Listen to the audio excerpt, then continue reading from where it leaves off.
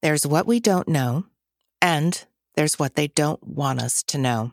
They are the companies that make the thousands of endocrine-disrupting chemicals that we bathe in daily. I'm Carol Johnson, and this is Hello Uterus.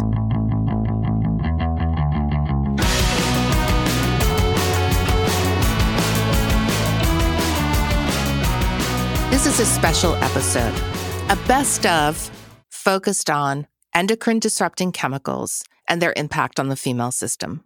Out of all the topics I research, I come back to endocrine-disrupting chemicals as the culprit responsible for our deteriorating health. I may or may not be right. It's a personal opinion.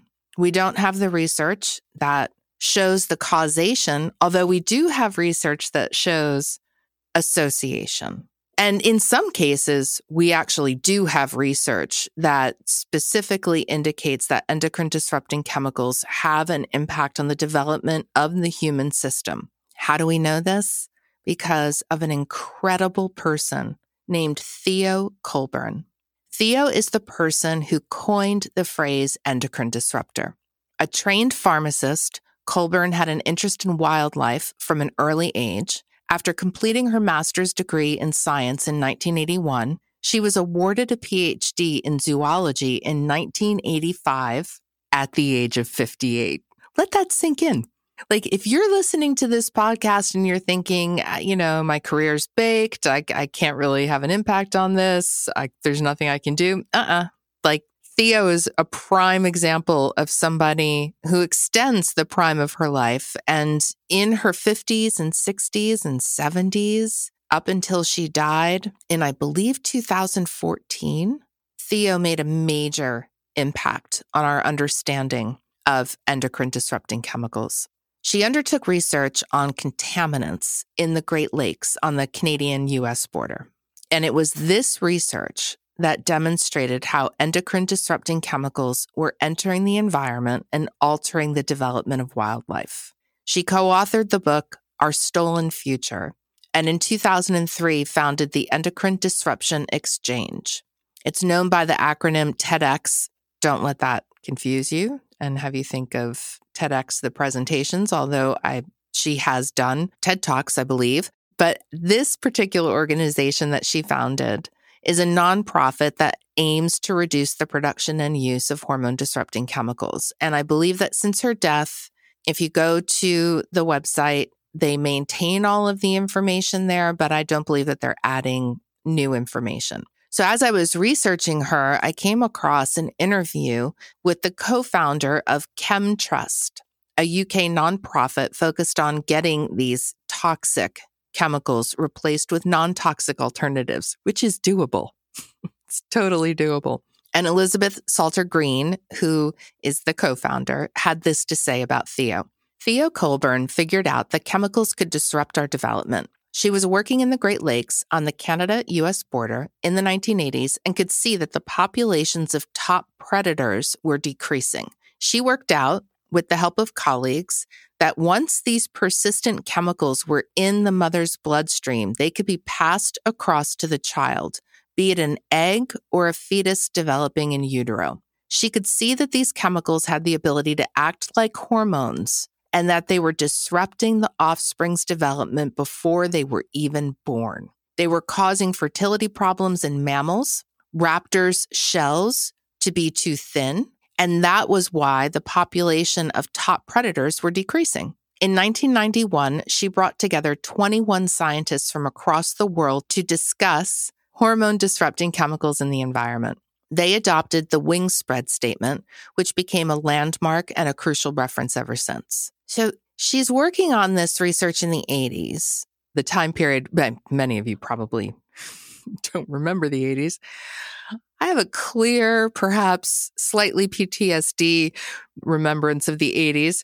And one of the shows that I remember being big in the 80s was Dallas, which was all about the oil barons and, how they lived this Kardashian style life. And, they were, I don't know, maybe a lot of stuff went on that show. So I don't think anybody's like, wow, I wish I was like the people that were on the show of Dallas. But they were certainly projected as this wealthy ideal. And here, while we're watching that show, there's evidence being uncovered that the petrochemical industry is literally poisoning us daily. And then in 1991, we're in 2022. In 1991, she brings together 21 scientists. They get very clear about hormone disrupting chemicals in the environment and the impact that it's having on animals, reproductive and ongoing. So we've known for decades, and while massive changes have happened abroad, here in the USA, those in power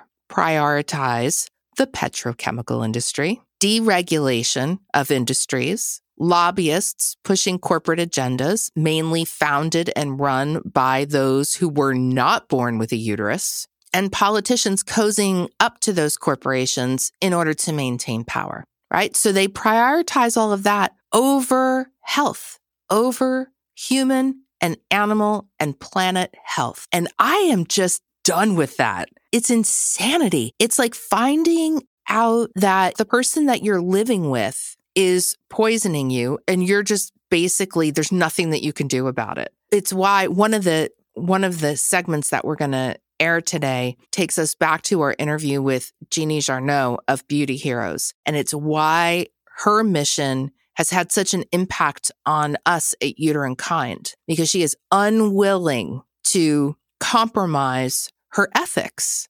But meanwhile, I guess billions and billions and billions of dollars in record profits has a way of chipping away at one's ethics and morals, and that it makes it easier to be willfully ignorant. And that, to me, is a crime. So one of our missions here is going to be to draw attention to endocrine disrupting chemicals, to create noise around the need to change the way we market these things and the way our government allows for the continued use of thousands of chemicals that have been banned in other countries, but not here. So it's everything from additives to food, to the packaging that we interact with, to chemicals used to coat things, to organizations that aren't honest about the chemicals that they're using in their products, to things like the recent trend of vegan leather. Vegan leather, I mean, okay, I guess you can say it's vegan, but vegan has this healthy connotation to it, right? Vegan leather is a petrochemical product. And unless it's been studied and unless there's new changes to how it's produced, these vegan leather products, they're essentially plastic. It's just more plastic that is off-gassing, or whatever the proper scientific term is, that in our spaces, like in your car or in your house, at the gym, gosh, I mean, carpets, fabrics, all of it. It's all really problematic. And I wish that we didn't have to always point out these kinds of problems and that we could be celebrating successes. But right now, I guess we're the generations that are going to need to be pointing out a lot of problems. And hopefully we will change the way our planet is treated and the beings on our planet are treated for future generations, because this can't continue. This is a problem. And it ties back to this idea of just looking at the symptoms rather than the root causes. And of course, we need to treat symptoms. But with all of the money spent on developing treatments for symptoms, perhaps we can be spending a lot of that money on looking at the root causes. I found it interesting in one of the videos that I watched where Theo was speaking about research, that the amount of money that it costs to do some of these studies, it's astronomical, right? So I believe it's $26 million, give or take $1 million, that's spent on studying endometriosis. This was a 2021 figure, I believe. That might cover 3 studies. Just 3 studies, not even necessarily complicated, probably not involving a lot of humans. It's very expensive. So if we don't demand equal money spent on understanding the root causes of these common conditions that are associated with hormone disruption in our bodies, that ultimately we believe, in theory, cause some of these chronic conditions. If we don't get money to research that, and we're just going to be medicating symptoms, and we're going to exit this life not having lived a really full, high quality of life experience. And there's no excuse for that. Profits are not an excuse for giving up your right to have a healthy life. So we need to really pay attention to the petrochemical industry, pay attention to communities that are built around these industries and the effect that being exposed to those chemicals that are now largely unregulated in terms of how much they're pumping out into the atmosphere, that this is causing major, major health issues in our country. And a lot of these people do not have easy access to healthcare. And even if they did have easy access to healthcare, we can start to layer on the other issues that people contend with, dismissing symptoms, misogyny and racism in medical care. So it is a soup, right? It's a hellacious soup. But I believe that the thing that can make us feel better instantly is to become informed and to just recognize that you're not taking a deep dive down some rabbit hole where, it's going to be depressing or it's going to seem like you can't have an impact on something, but instead look at it as you taking some time to educate yourself on your body and its system and how things in our environment can impact it. And then you can make really good choices for yourself. And understanding the why, I think, helps to make these good choices. Like when people say, eat less, move more. I'm like, yeah, doesn't work. It just doesn't work. But if you explain the why, and that means educating people about how their system operates, and then they can become more intimately involved with the management of their system, much like they would if they ran a piece of equipment as part of their career, then we can improve slowly and surely over time. And we can also demand that we not be exposed to these chemicals. So that is my endocrine disrupting chemical soapbox, which will be a regular fixture, hopefully interesting, but definitely a regular fixture on this show. And we are going to have a little best of and feature some of our expert guests who talked about endocrine disrupting chemicals and really give this issue the importance that it deserves. So a couple things before we head over there. Listen to Theo Colburn's letter to the president, which we will share on our Instagram channel at UterineKind. It is on YouTube. So if you want to just go ahead and do a search, go to YouTube and search Theo Colburn, TheoColburn, and then get ready to fall in love. She's amazing. Listen to her words. This was recorded about 9 years ago. And then take action in your own space for you and your loved ones. Like, don't fall into the trap that if it's for sale, it must be safe. That's not true, sadly. I mean, we're seeing lawsuits being filed. L'Oreal was hit with a lawsuit because of the chemicals in their products causing cancer. And another organization was just hit with a lawsuit last week as well. These will continue to happen, but just remember, big companies with big law departments, and I mean, the petrochemical industry has had its most profitable year in the history of its existence. Meanwhile, people believe they are reducing their reliance upon the petrochemical industry, but it's in everything. We have to really root it out, kind of focus on ending that industry for the sake of humankind and the planet. So I leave you with our clips from our episodes on endocrine disrupting chemicals.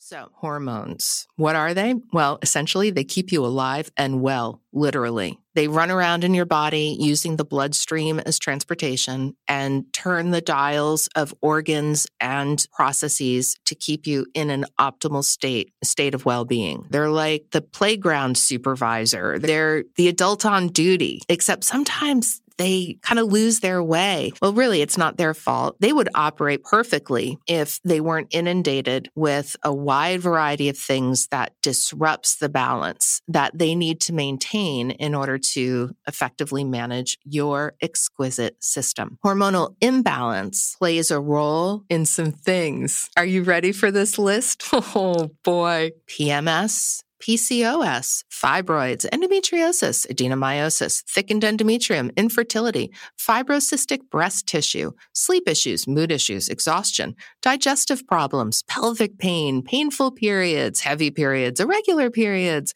missing periods, painful sex, weight gain, mood swings, low sex drive, insomnia, chronic fatigue, hair loss. Are you still with me? Oh, so that makes it seem like the majority of chronic uterine conditions and their symptoms are caused by hormonal imbalances. And these symptoms, it's not just like you get one or two. They can come in clusters. You could have multiple symptoms, none of which are easy to deal with because of disruption. Our relationships suffer. Our career suffers. Like hormonal imbalance is not separate from fibroids, PMS, heavy periods. And those things take us out of life. And we fail to connect the dots, which is not your fault. So it's fascinating that we've likely all dealt with some or many of the symptoms of hormonal imbalances. And what has our collective experience been? I don't have the exact data on this, but I know that every single day I read multiple stories about being told to take birth control pills for essentially everything, or hormone replacement therapy to fix your heart issues or something. And I guess I get it in the sense that hormones do run the show, basically. So you would think like, well, maybe we just need to give a little bit more of this hormone or a little bit more of that hormone. Yeah, no. The first thing after you unload those symptoms on your care team, if the first thing is we're going to put you on birth control pills and see if that helps your symptoms, you get up and you leave. And I would recommend also asking for your copay back before you walk out of that office. So let's say you're not even looking for birth control, but that's what we just tend to call them. But hormonal balancing meds, take these. Well, what if those exacerbate some other condition? Now we're in this like cycle of hell where we can't get a grip on what's really going on because we're processing and metabolizing our hormones, other hormones, where it's like a free-for-all. So before we dive into estrogen and progesterone, we're going to start with a few overall hormone facts. Scientists have identified over 50 hormones in the body so far. The so far is the really important part in that statement. Not that there's 50 hormones that they've identified, but that they're still identifying hormones. Hormones in the glands that create and release them into your bloodstream to go about their work are called or referenced as the endocrine system. The endocrine system regulates all the biological processes in your body for your entire life, including the development of the brain, the nervous system, the growth and functioning of the reproductive system, your metabolism, blood sugar levels. The female ovaries, male testes, and pituitary, thyroid, and adrenal glands are major players in this endocrine system. Now, while the uterus doesn't secrete hormones, the ovaries and placenta do, and hormones affect uterine processes. The hormones and the uterus are tight. So that means that they communicate. And when they're communicating well, things are going really well. When that communication is bad, it means that they're out of balance. And that as a result, you won't be experiencing optimal wellness because, again, the hormones regulate your entire being. Statistics show that 80% of uterine kind suffer from hormonal imbalance. 80%. 80%. So estrogen and progesterone, these two hormones, like our bodies in general, need balance in order to be effective and cause no harm. So what's estrogen? Estrogen drives cells to grow and multiply, like breast tissue cells, endometrial tissue cells, and even fat cells. In addition to regulating the menstrual cycle, estrogen affects the reproductive tract, the urinary tract, the heart and blood vessels, bones, skin, hair, mucous membranes, pelvic muscles, and the brain. This hormone is in everybody's business. Remember when we talked about the long-term effects of hysterectomies? Heart issues, brain issues. Connecting the dots while we await research is what we do here. Progesterone causes cells to differentiate and mature. It helps regulate breast tissue growth. It helps regulate your menstrual cycle, and it can help with weight loss. So these two hormones kind of work hand in hand in balance to create like homeostasis. Happy, right? Happy. According to the National Library of Medicine, one primary action of both of these hormones is to regulate the development and function of the uterus, and that's why we're talking about them. So what happens if they're out of balance? Estrogen dominance can affect you in a lot of ways. We talked about the symptoms at the start of the episode, but let's just revisit specific to estrogen. Heavy, painful periods, PMS, headaches, decreased sex drive, bloating, mood swings, fatigue, anxiety and depression, breast tenderness, endometriosis, fibroids, hormonal weight gain. Low progesterone may cause irregular or absent menstrual cycles, mood changes, particularly anxiety and depression, hot flashes, night sweats, vaginal dryness, and headaches or migraines in women who aren't pregnant. Symptoms of high progesterone are similar to PMS and can include anxiety and agitation, breast swelling and tenderness, depression, fatigue, and weight gain. But there's more. Slight dizziness, waking up groggy or on edge, bloating, sense of physical instability, spinning sensation, discomfort or pain in the legs, water retention, anxiety, or just feeling tense, changes to libido, usually a decreased sex drive. Holy crap. Like when you listen to all of that, that's what we talk about all the time. Like all of those symptoms are discussed by people who are trying to feel better in problem consultations with their physicians. Like I would say thousands of times a day is probably pretty accurate. These are really, really difficult symptoms to deal with. And I want to just underscore that because I know that if you're dealing with them, you're likely minimizing them. Just after reading all those symptoms, I want us all to have a group hug so we can just kind of cry gently on everybody's shoulders and not have a single person tell us that we're hormonal because we're crying.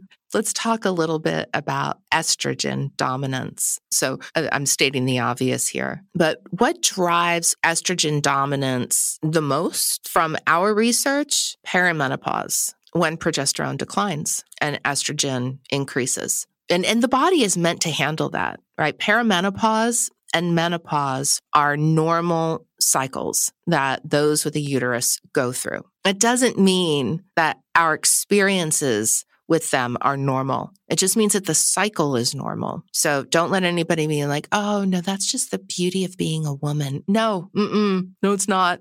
So perimenopause definitely contributes to an estrogen dominant situation. Birth control pills, often insanely suggested to people who are in perimenopause. Why do I say insanely suggested? Because birth control pills are not recommended for women over 35. The older you are, the more complications you can experience from taking birth control pills. And long-term usage of hormonal medications is not great for the body. Your diet can contribute to estrogen dominance. There are foods that elevate estrogen in your body. Plastics and microplastics, which are in so many things that we put on our skin, which is the largest organ that we have, and which, when the things that are absorbed through the skin can go directly into our bloodstream. So avoiding plastics and microplastics, and really all endocrine disrupting chemicals. Another thing that drives estrogen dominance, stress.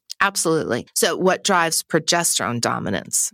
A reduction in estrogen. Birth control meds, again, hormonal-based medications. Pregnancy drives progesterone dominance as the progesterone is used by the uterus to maintain the pregnancy. These best friends who occasionally fall out need to be in balance. The list of stuff that can go sideways is wild. Now, you know your body better than anyone, better than your doctor, better than your mother, better than your partner, and it's your experience with it that matters. Lay out all your symptoms without apology and demand a diagnosis. That is the best piece of guidance that we can give you, is to not think that you're broken or that there's something wrong or that you're doing something wrong. And so if somebody sits down and listens to your tale of woe and says it's normal, here's some birth control pills, that's not a collaborative learning environment that's designed to treat the root cause of your symptoms.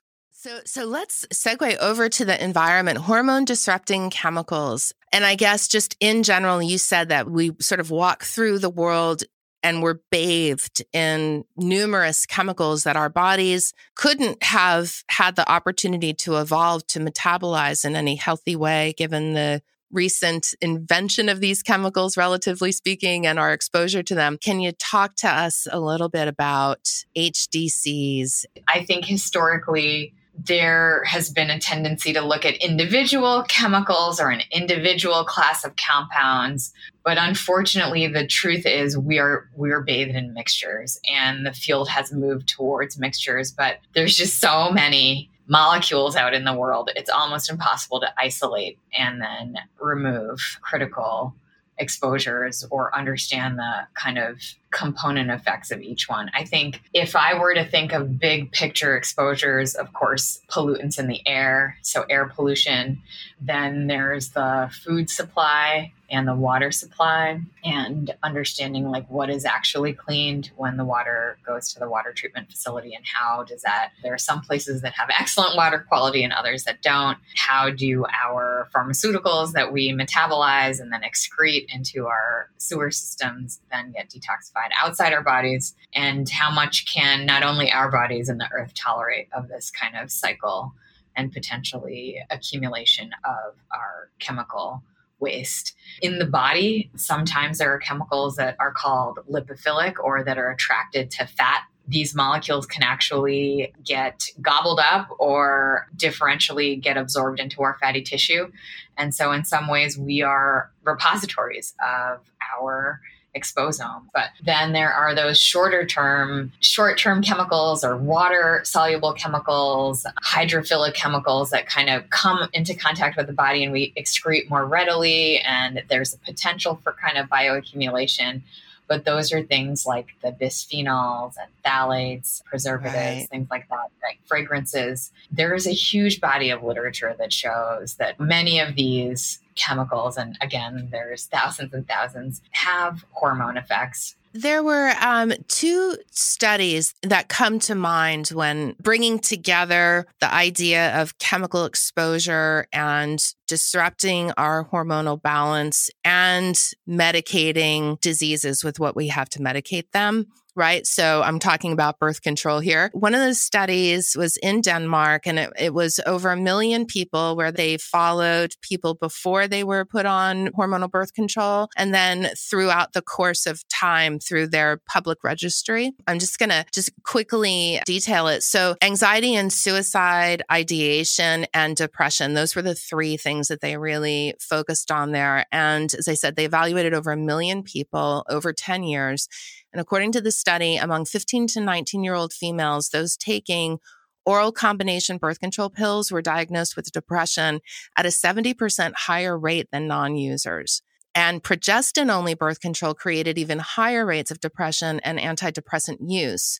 Oral forms of the drug doubled the use of antidepressants among young women, and IUDs nearly tripled the number of both depression diagnoses and antidepressant use among the study's younger participants. So that's one study. And then just briefly, I want to mention the other, just a snippet of a study around PCOS and just mentioning the increased likelihood of stroke and that these risks are exacerbated by oral contraceptive use, stating that like we don't know everything, right? We haven't figured it all out. So when you hear data like that, how do we deal with this? Because first of all, we're not anti-birth control pill at all. We are so pro access to birth control. We are just pro research, and we're also proactive. You know? Yeah, no, I hear all of those concerns, and I counsel patients every day. Either it's like, yeah, I'll try anything you say, or here's what I've been reading online from either the literature to what's on Reddit and why they will or won't do what I say or what I recommend. And it's a conversation and it's an exploration of what makes sense for the individual. But if I can anchor us in counseling patients on what it is that they might need, and I'll give you the PCOS example. One of the key components for my approach to managing women who have a new diagnosis of PCOS or who have an established diagnosis and they kind of want to make sure they're on their right pathway is the concept of protecting the uterus. In some individuals, and we see if we've studied a population of women with ovulation disorder, PCOS, who have certain risk factors like a higher body mass index, maybe prediabetes, poor physical activity, and certain dietary factors like high fat, high sugar diet or simple sugar diets that are mostly kind of refined carbs and fast foods. The risk of endometrial hyperplasia or overgrowth and cancer is increased. That increased risk is gradual. It accumulates over time and is proportional to these risk factors I mentioned, as well as the number of times a woman has an ovulation or a menstruator has ovulated that year. So for a true ovulation to happen, the body selects an egg, it ovulates. There's progesterone that's made by the corpus luteum, and that progesterone matures the lining, and then that lining sheds due to a withdrawal from the decline in progesterone. That has to happen at least 4 times a year for the uterus to remain at that kind of less risk of endometrial hyperplasia and cancer. Because what's happening is with the estrogen that's in your body, the estrogen that's also made by our fatty tissue, it's giving signals to the uterine lining to grow. When you get the signal to grow chronically, it can lead to overgrowth and cancer. And that's some of the physiology and the pathways that underlie an abnormal growth response and can lead to cancer. And that's why we need to have that happen. So when I talk to patients who are really concerned about what they read from a variety of different sources, I talk about like, what is it for them that I'm trying to do with the hormone? And there's a lot of different strategies to use. You mentioned the IUD or other, implantable contraceptions. There's also very short courses of progesterone. Like if our goal is just to protect the uterus, can you please do a 10-day course? And we have our protocols and make sure they're safe every couple of months, every 2 months. Some people, if they go for more than 3 months, they end up hemorrhaging. And I'm like, we can't have you go to the ER every 3 months because you're afraid of, there's a balance. So we negotiate around what they can do and how they can do it and what makes sense. Some people might be on a different kind of ovulation disorder spectrum where they might have hypothalamic amenorrhea, where they're not ovulating because maybe there's perceived stress or physical stress or over-exercising and undernutrition. Mm-hmm. And, we also have to assess their risk, which might not be the same in terms of the requirement to have a similar kind of ovulatory response for uterine health. But then there's also lower estrogens, and we need estrogen for bone health. And I really think it's important to understand medication risks in relation to the risk if you don't get on a treatment. I completely agree. When we initiate a birth control pill, there's a lot of like this one or that. And I've only used this kind of one in this group of people. But I do think that there's so many hormonal formulations specifically for the progesterone component, which, as you mentioned, can drive a lot of mood and other things. I think it will help to be able to identify who might benefit from like the innovative, even lower dose IUDs. And will that help what their goal is? Because as you heard from me, my goal of using hormones is very different than maybe a pure birth control standpoint. It's really to reduce the overall chronic risk and of health conditions that might happen from ovulation disorder. Ingredient to avoid, like one thing that is just a deal breaker for you. Fragrance. Fragrance has so many things in it. And it's a real tricky one because if they're not defining what's in the fragrance, EU brands that are registered in the EU, and if they're just using essential oils, they actually need to put parfum and fragrance on the ingredient list, but then they'll define it and they'll say, okay, it's got a little bit of cedar and patchouli and, a little whatever, jasmine. So that is fine. But if it's just fragrance and nothing, full stop, which is very common. I mean, if you were to go to any drugstore, fragrance is probably in almost, 99% of the products. There could be anything in that fragrance. They don't need to define it. It's like considered proprietary. There's usually a lot of ingredients that make up that fragrance.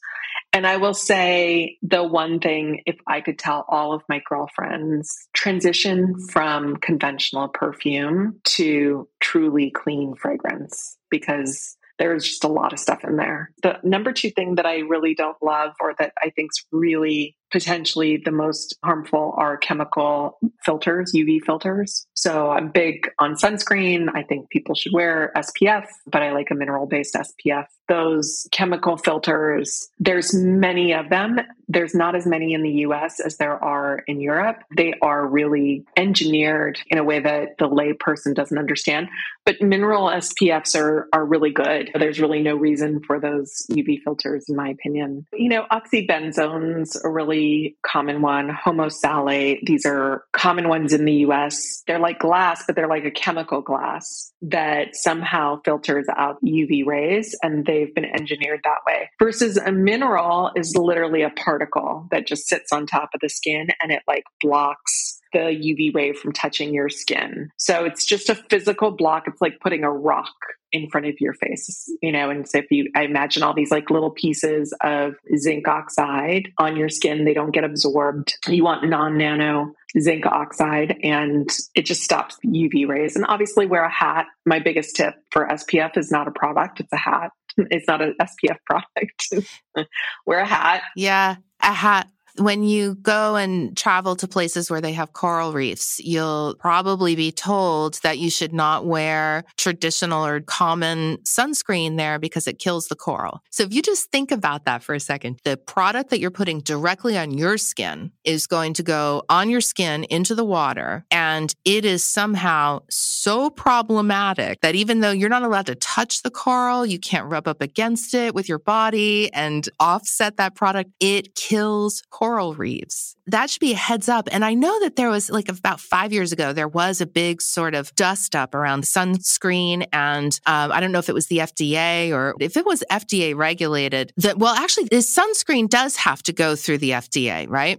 Yeah, these chemicals do need to be approved by the FDA. They are considered a drug. And actually, any sunscreen that wants to be sold in the United States needs to go through FDA approval. And that's one of the other interesting issues is that there are a lot of different UV filters that are being manufactured around the world. But if they're not approved by the FDA, there's a small handful of them that are approved by the FDA. And I think there might be better filters out there on the market, but I think the FDA, there's lobbies all around all of this. So they may not want different filters approved. But I will just say in general, those chemical filters, particularly in the United States, they make me nervous, really. And we're spraying them all on our kids and slathering our kids, and just makes me really uncomfortable. I think there's so much more when it comes to ingredients that I would like to steer people away from. But those are like, if I could tell every woman that I know not to spray on, conventional perfume, if you're using that, just transition, because it's aerosol. You're like misting it into the air, you're inhaling it. And there's beautiful products out there. The thing is, it's really not a sacrifice. We don't need to give up anything. They're gorgeous. They're so much better than the conventional products to begin with, that it's just an upgrade. When you brought up your experience with infertility, did your shift away from conventional products happen before that? How did that factor in? And was there any sort of learning that you had that you could share with people listening who are dealing with chronic conditions just from your personal experience? I didn't start Beauty Heroes because I was diagnosed with a hormone disorder at all. I really started being interested in ingredients from a professional standpoint. So I wasn't really thinking about how these products affected me personally. It was never even really on my radar. I was using the products that I was selling in my spas. So I was using really clean products, but I wasn't super strict about it. And I wasn't like scared for my own health or really concerned. I wasn't like, oh, let me use these cleaner products. Maybe they'll make my hormonal acne go away. I just, genuinely thought, this is what we should be doing in the world. And it was bigger than me, for sure. And then I turned 33 and I wanted to get pregnant, and I tried to get pregnant, couldn't. And they diagnosed me with PCOS, said, oh yeah, you've had, this really terrible acne and weight gain and, irregular periods. And they told me I had an 8% chance of ever getting pregnant, which I thought was harsh. I really rejected that completely in my body. It didn't feel true to me, which... You're so good. But yeah, and it took me a long time. I went through a 3-year battle with infertility that was just extremely depressing. It was towards the end, I was vetting a brand and I was looking at ingredients. And I was like, man, these ingredients are hormone disruptors. And I was like, wait a second, we're talking about hormone disruptors over here. And I've been diagnosed with a hormone disorder. And I'm at this point where I'm going to the blood lab like several times a week to take my hormone levels. And I was really we were trying to pinpoint if I was ovulating, and I was ovulating. I was super into the hormones. I was like, hormone disorder, hormone disruptor.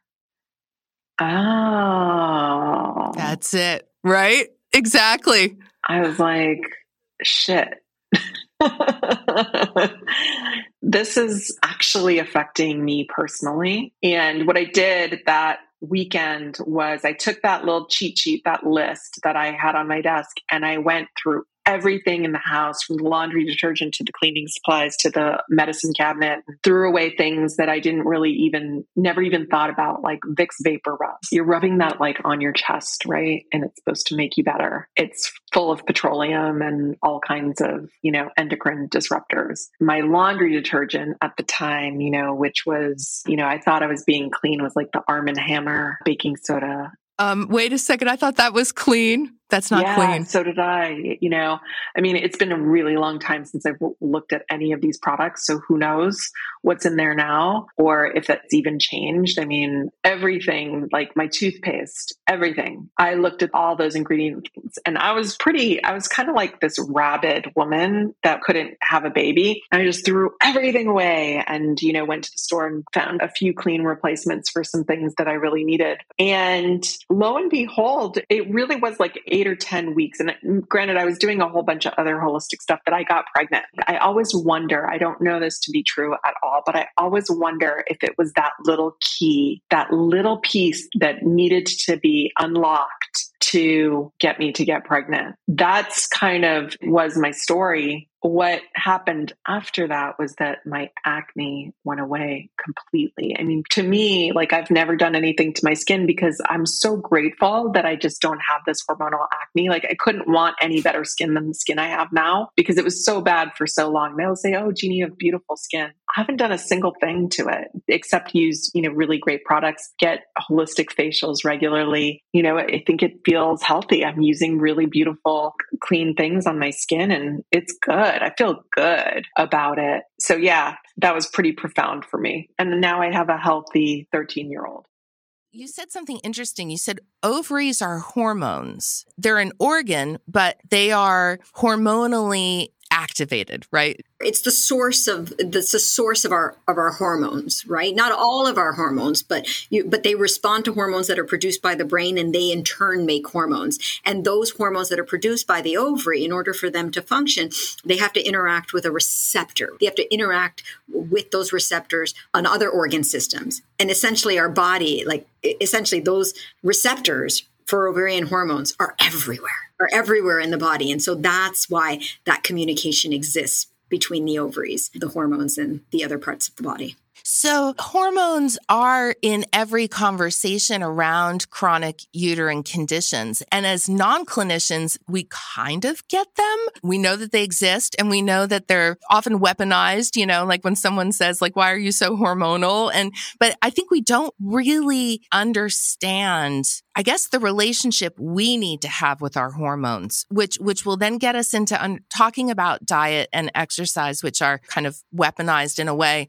But let's start with the hormones. What do we need to understand about hormones to have a better relationship with them, to not feel like we have to fight against them, but that we can work with them? Sure. So hormones are essentially messengers. They're communicators. They're a way in which an organ can tell another organ, act this way or function this way. The interesting thing about hormones is that we tend to think of them as existing within a narrow and specific range. right? And then once those hormones are low, or if they're too high, then we're in hormonal imbalance. And then inevitably, right, that symptoms will arise. And in severe cases, disease will ensue. And so our hormones, again, are those communicators. And we are built to maintain our hormones in these relatively narrow and fixed ranges. And I think what we should know is that that's okay. That's the way the system works. And it's been helpful because understanding those ranges have helped us to develop diagnostics and so when an individual presents with different symptomology, right, you could look in the blood and try to decipher whether or not there's a system, an endocrine or a hormonal system that's out of balance. And so I think from a reproductive perspective, we're unique in that as it relates to ovarian function, our hormones fluctuate. That's really cool. And so in certain parts of the menstrual cycle, if we use that as an example, some of those hormones are low, and at other times of the reproductive cycle, other hormones are high. And one of the really cool things about those distinct fluctuations is that those distinct fluctuations are what we think confer health benefits over time. And so having this dynamic changes in your hormones over time should confer health benefits. And so a good example of that would be something like estrogen and progesterone, which we know are very dynamic. They change over the menstrual cycle. They act at the level of the uterus to bring about changes in the endometrium or the lining of the uterus. And if you shed that uterine lining to some degree, it may provide health benefits. However, not everybody responds favorably to those fluctuations in hormones. And unfortunately, we don't have a grasp as to why that continuum exists. And we don't have good baseline predictors to sort of be able to let individuals know, you know what, you're at risk for having these types of responses to these different fluctuations. That makes me go back to the word evolution. Do you have thoughts on the changes that are happening in our hormonal system, whether it's environmentally impacted or because it feels like,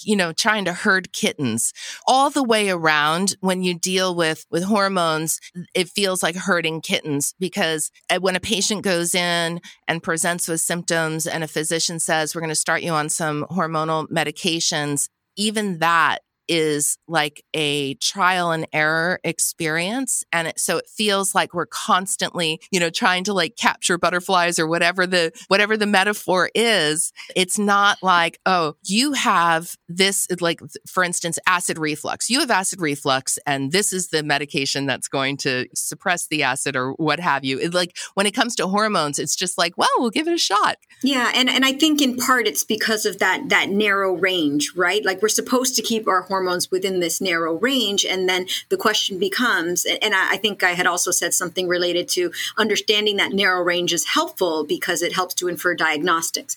The main issue with our diagnostics, and this is true till this day, is that those diagnostics or those normative ranges are based on very limited data.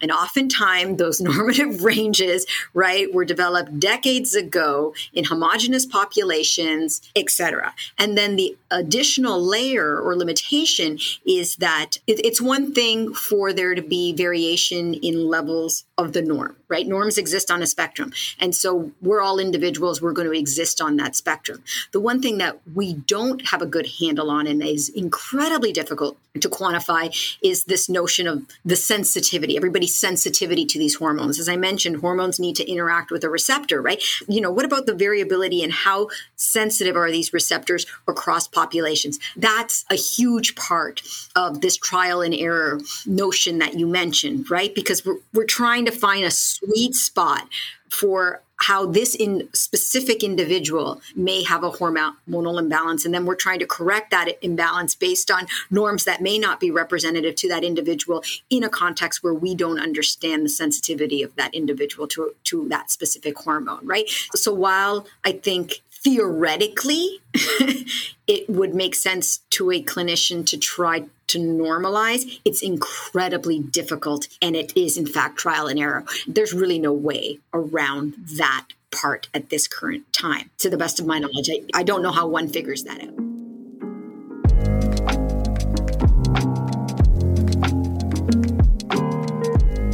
Today's ending on a high note shouts out the team at Uterine Kind. Many of them live with chronic uterine conditions. They've pursued careers that enable them to make a difference, and we are grateful to have them on our team. Ria Arya, whose story you heard on this podcast and is a must listen if you need to study up on endometriosis. That's episode number 14. Monet, who also was kind enough to appear on the podcast. If you want to check out the episode with Monet, aka EndoBabe, it's episode number 18, Life with Endometriosis with EndoBabe. And don't forget to check her out on Instagram at EndoBabe. And I'll go ahead and plug our Instagram, which is at uterine-kind. Angel and Marielle, who produce the podcast, your passion drives our mission, improving uterine care for everyone. And it is so lovely to sort of wake up each day and see a person come into our orbit who found us in some way, or we found them and reached out to them, and they get the mission, and together we know that we'll be able to produce content and we'll be able to make noise in Washington and within boardrooms of corporations that produce chemicals that poison us. And we will affect change. And we're also so close to the launch of You by Uterine-Kind, the app that we're building to help you better monitor and measure your symptoms and improve your body literacy through really easy to digest content that's interesting and that's written by people who, many of whom are living with chronic uterine conditions. So the high note is the team back at Uterine-Kind, and we couldn't do it without them. So thank you for being here. We'll be closing out the year on many high notes, including our upcoming launch, and have so much to share about that. So tune in next week. And until then, be well, be cool, be kind. The Hello Uterus podcast is for informational use only. The content shared here is to not be used to diagnose or treat any medical condition. Please ask your physician about your health and call 911 if it's an emergency. And thank you, Uterine-Kind, for listening.